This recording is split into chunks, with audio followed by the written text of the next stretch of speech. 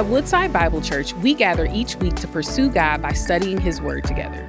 Everywhere we turn, someone is promising to finally give us the satisfaction and happiness we long for. Yet from advertisements to political campaigns, these promises so often remain unfulfilled. We know God makes promises too, but do you ever wonder if He'll actually keep them? Join us for our Christmas series, Fulfilled, as we discover how Jesus is the fulfillment of God's promises to us and how the promises He kept then fulfill our deepest longings now.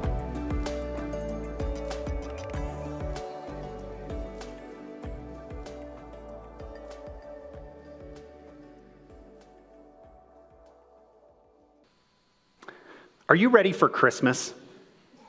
Like for today, were you ready? I'm guessing most of you were.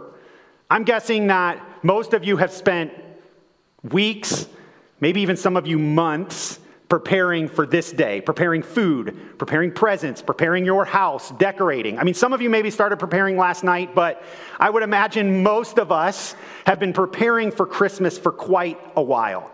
I doubt there were many people who woke up this morning and were like, well, I guess I probably should do something. No, we prepare for Christmas. We recognize the significance of the day, and so we take time to prepare for it. But let me ask you that question again in a different way. Are you ready for Christmas Day? Are you ready for what this day represents? The arrival of God's Messiah, His promised King that has come. Are you prepared for that? Historically, the season of Advent in the church is a time of preparation. It's a time in which the church, and we've been on an Advent journey for the last several weeks, which culminates today on Christmas Day. It's a time where the church looks back at Jesus' first arrival, His coming as that baby in a manger. Advent just means arrival. And reminds ourselves of what took place when God fulfilled His promises then.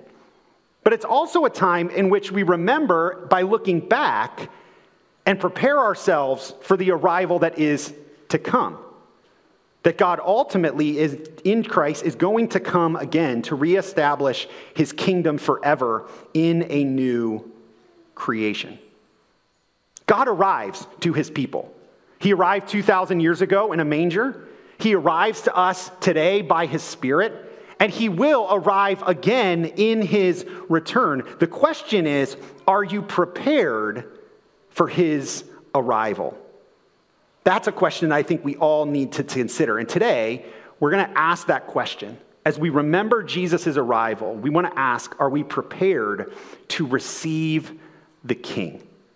Throughout the season of Advent, we've been studying through the first two chapters of the Gospel of Matthew. Matthew gives us there his account of Jesus' birth and arrival.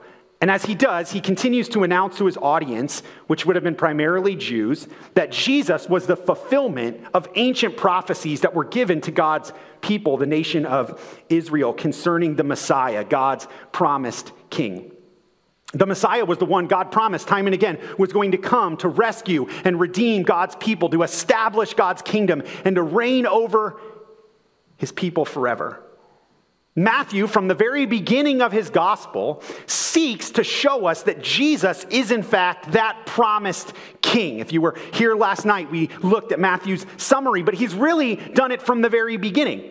He begins his gospel in chapter 1 with a genealogy that shows Jesus' lineage and connection to King David, the great king in Israel's history. He recounts the prophecy of Isaiah and the promise that a virgin would conceive and that God would be with us in the promised son. He recounts the prophecy of Isaiah that a king was going to become and he was going to be born in Bethlehem. He looks back at the prophecy of Hosea, where God would remind him that He would bring out of Egypt His son again to lead God's people into a new promised land. Matthew goes back to the prophecy of Jeremiah to show that he would come, the Messiah, to bring hope to those in oppression and suffering under evil. And finally, again, as we saw last night, Matthew shows us that Jesus is the branch of David, the only one fit to rule and reign and reestablish and restore God's Edenic vision for all of creation. Matthew, for 2 chapters now, has been trying in every way he can to show you Jesus is the promised king. the Messiah who is to come. But even as Matthew establishes that for us, as he continues to move his account along into chapter 3 that we're looking at this morning, he then moves to ask his audience, by way of story, if they're prepared to actually receive the king that is to come. Let's look back at the text again together. Look at just the first four chapters of Matthew chapter 3. 4 verses of Matthew chapter 3. In those days, John the Baptist came preaching in the wilderness of Judea. So Matthew's fast forwarded several years. He's now about to move into Jesus' adult ministry. But before he does that, he brings this man on the scene, John the Baptizer. And John comes preaching a message: repent, for the kingdom of heaven is at hand. Matthew then again goes and does what he's been doing all along. He connects John now with the ancient prophecies of old.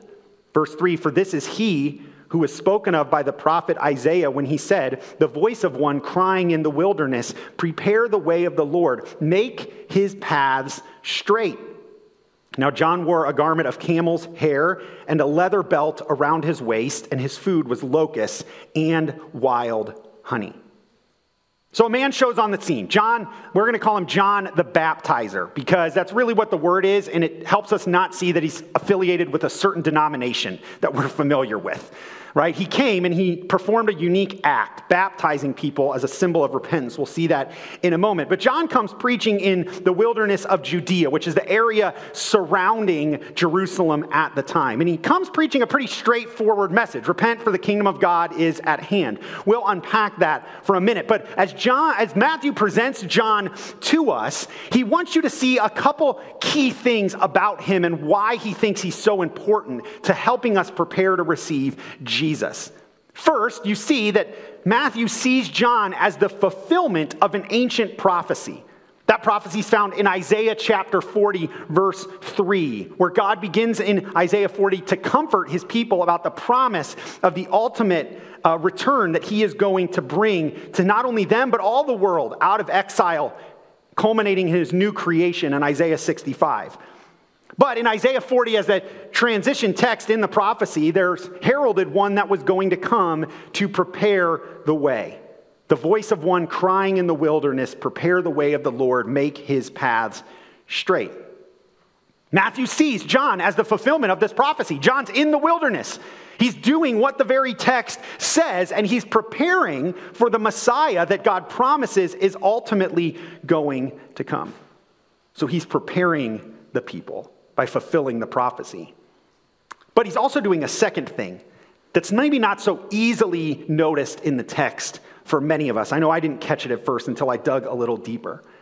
John is also continuing the mission of the prophet Elijah. So Matthew makes this interesting note. Now John wore a garment of camel's hair and a leather belt around his waist, and his food was locusts and wild honey. Now you might be thinking, like, what? Okay, I mean, he lived in the desert. I guess that's natural, right? You wear camel's hair, you eat some weird food. That's kind of what you do. But no, actually, Matthew's making a very specific connection with John, with an Old Testament prophet, one of the great Old Testament prophets, Elijah. If you go back and read 2 Kings, this is the description given of the prophet Elijah. 2 Kings 1. Whoop. Oh, you're back there. Thanks, Francis. Great. That means I don't have to click my clicker. So 2 Kings 1:7 says, he said to them, what kind of man was he who came to meet you and told you these things? They answered him, here's the description of Elijah, he wore a garment of hair with a belt of leather about his waist, and he said, it is Elijah the Tishbite.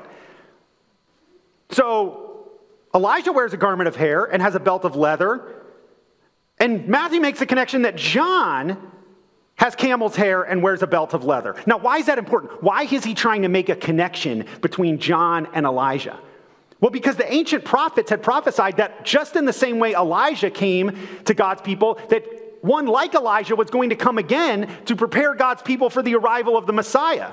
If you go back into Malachi chapter 4, it says this. God says, behold, I will send you Elijah the prophet before the great and awesome day of the Lord comes.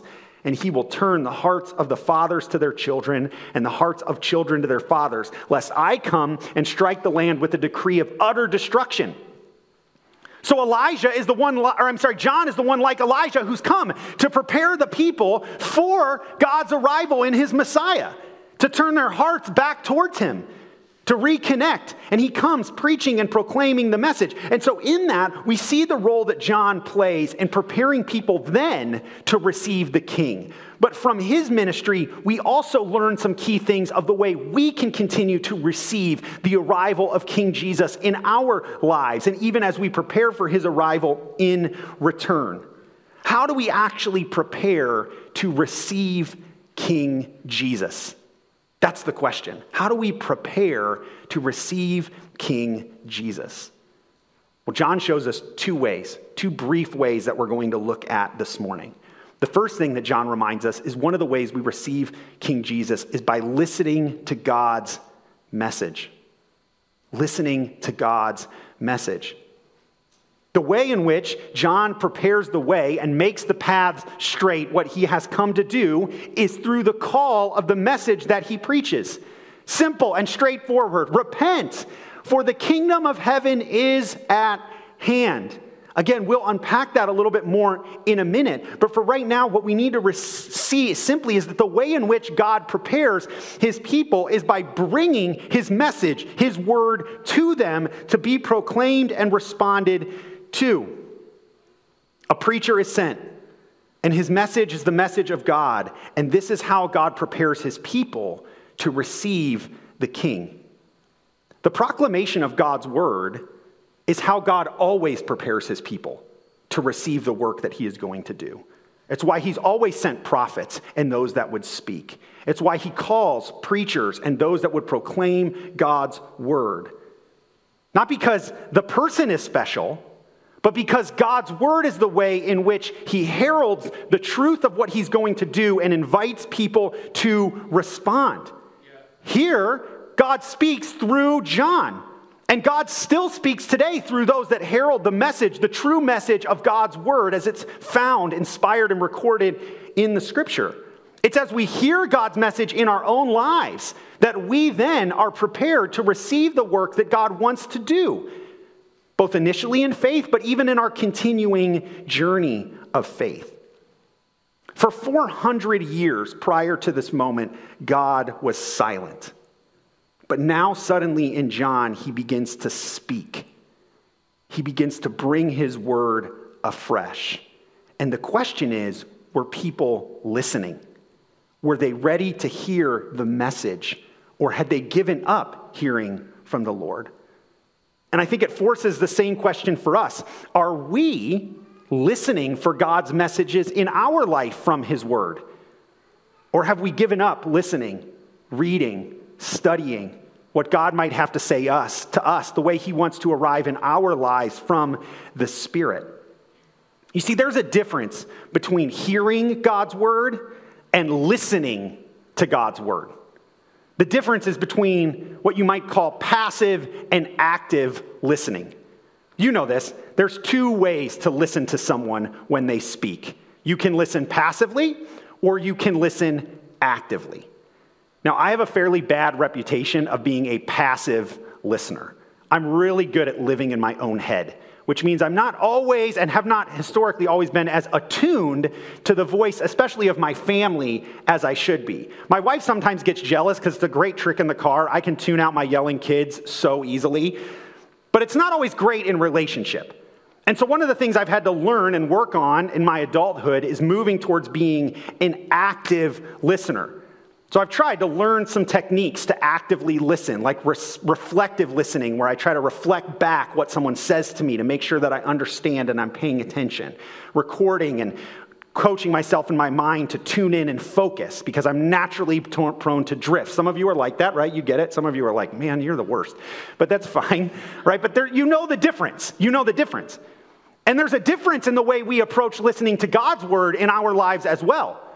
Too often we can fall into the trap of being passive listeners. Yeah, we come to church, we hear God's word proclaimed. Maybe we read our Bibles here and there, but really we're just passive.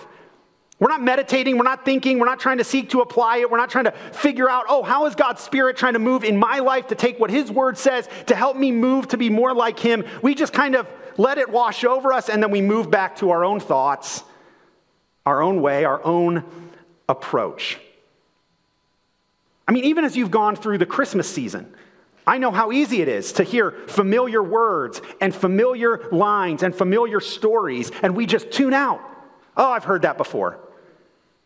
We become passive listeners. But when we do that, we miss listening to the active voice of God that wants to speak in our lives by His Word through His Spirit.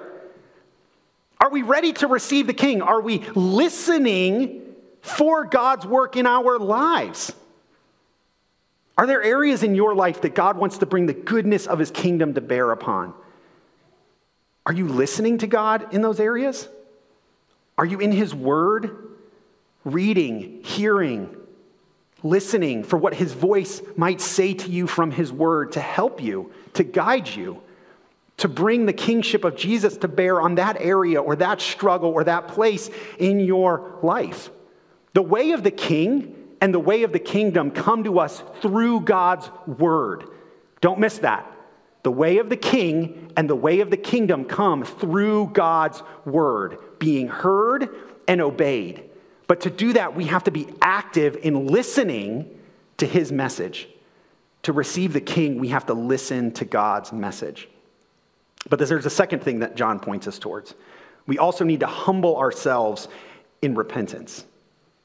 As they hear John's message, we now look to what John's message is. The call from John to prepare for the kingdom of heaven is at hand, that the kingdom of heaven is at hand. To prepare for that is one simple command: repent. Repent just means to turn or to change, usually something that starts in the mind but then leads to the way in which we live. For John, the way that we receive the King is hearing His message, but then by turning from the way of our lives to embrace His Word and His ways. But the way we receive the King is by a turning in response. And we see that in John. This is how people were preparing. Look at verse 5. So he goes out, he proclaims this message. And then in verse 5, we get a picture of the response. Then Jerusalem and all Judea and all of the region about the Jordan were going out to him, and they were baptized by him in the river Jordan, confessing their sins. So the people hear the message and they turn. Baptism would have been a symbolic outward expression of repentance. It was a mode in that day of cleansing in the Jewish culture and world. It was a way in which they admitted their wrong, their dirtiness of sin. They sought cleansing and to turn towards God. It's a visual picture of where the people's hearts were at. They were turning in repentance from their sin, from their fallenness, from the ways in which they had turned to God to turn back to Him. This is exactly what John came to do, to prepare them, to turn their hearts back to God. And they were following His call and invitation. Repentance, turning from our way to God's way, always involves three things. And you see it in this text. It involves confession, which is an act of the mind where we acknowledge in our heads, Francis, you can go to the next slide, where we acknowledge in our heads the reality of our sin. Confession is owning up to our sin before God and others, agreeing with Him about its wrongness, that it is not His way or what is best for us or the world. Repentance then involves contrition, which is an act of the heart.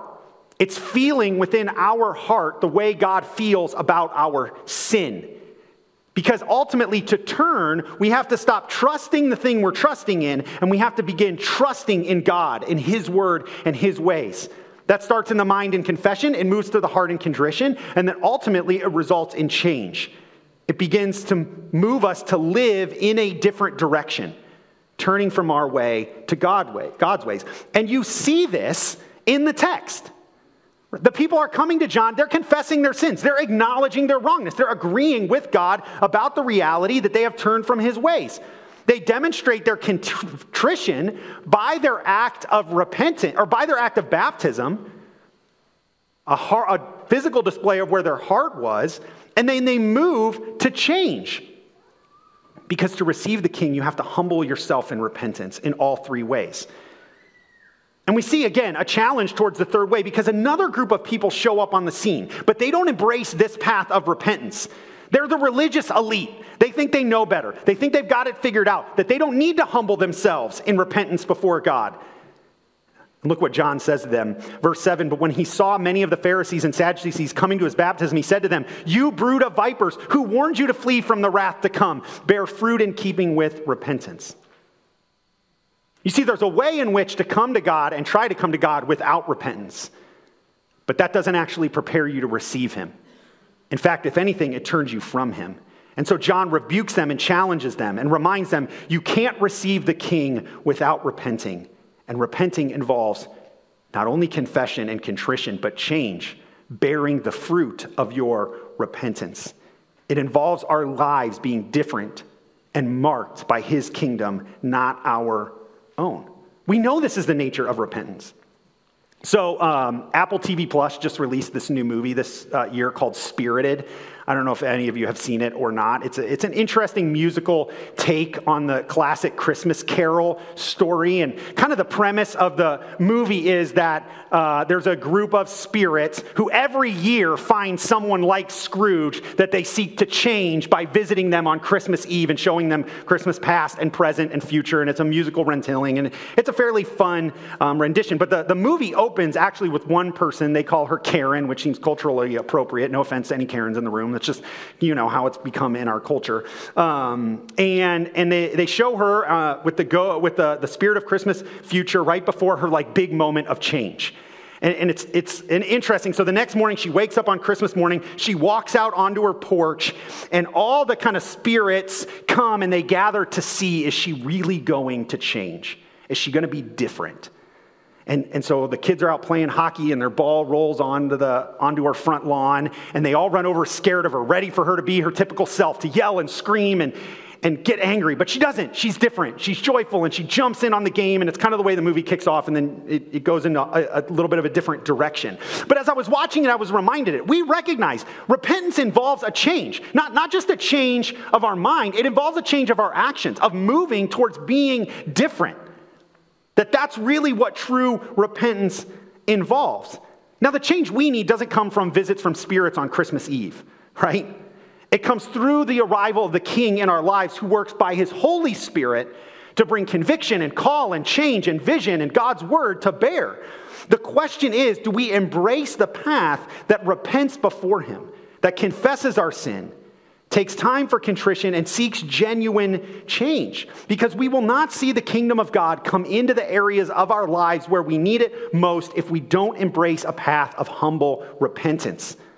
Where we live like Pharisees, content in our own self-righteous, not thinking that we need to confess or admit our wrongs, or unwilling to acknowledge before God and others the sins, struggles, and brokenness of our lives, then we leave those areas of our lives closed to the work of God, unable for the King to come in and change us in the way he desires and bring the power of his kingdom to bear on our lives.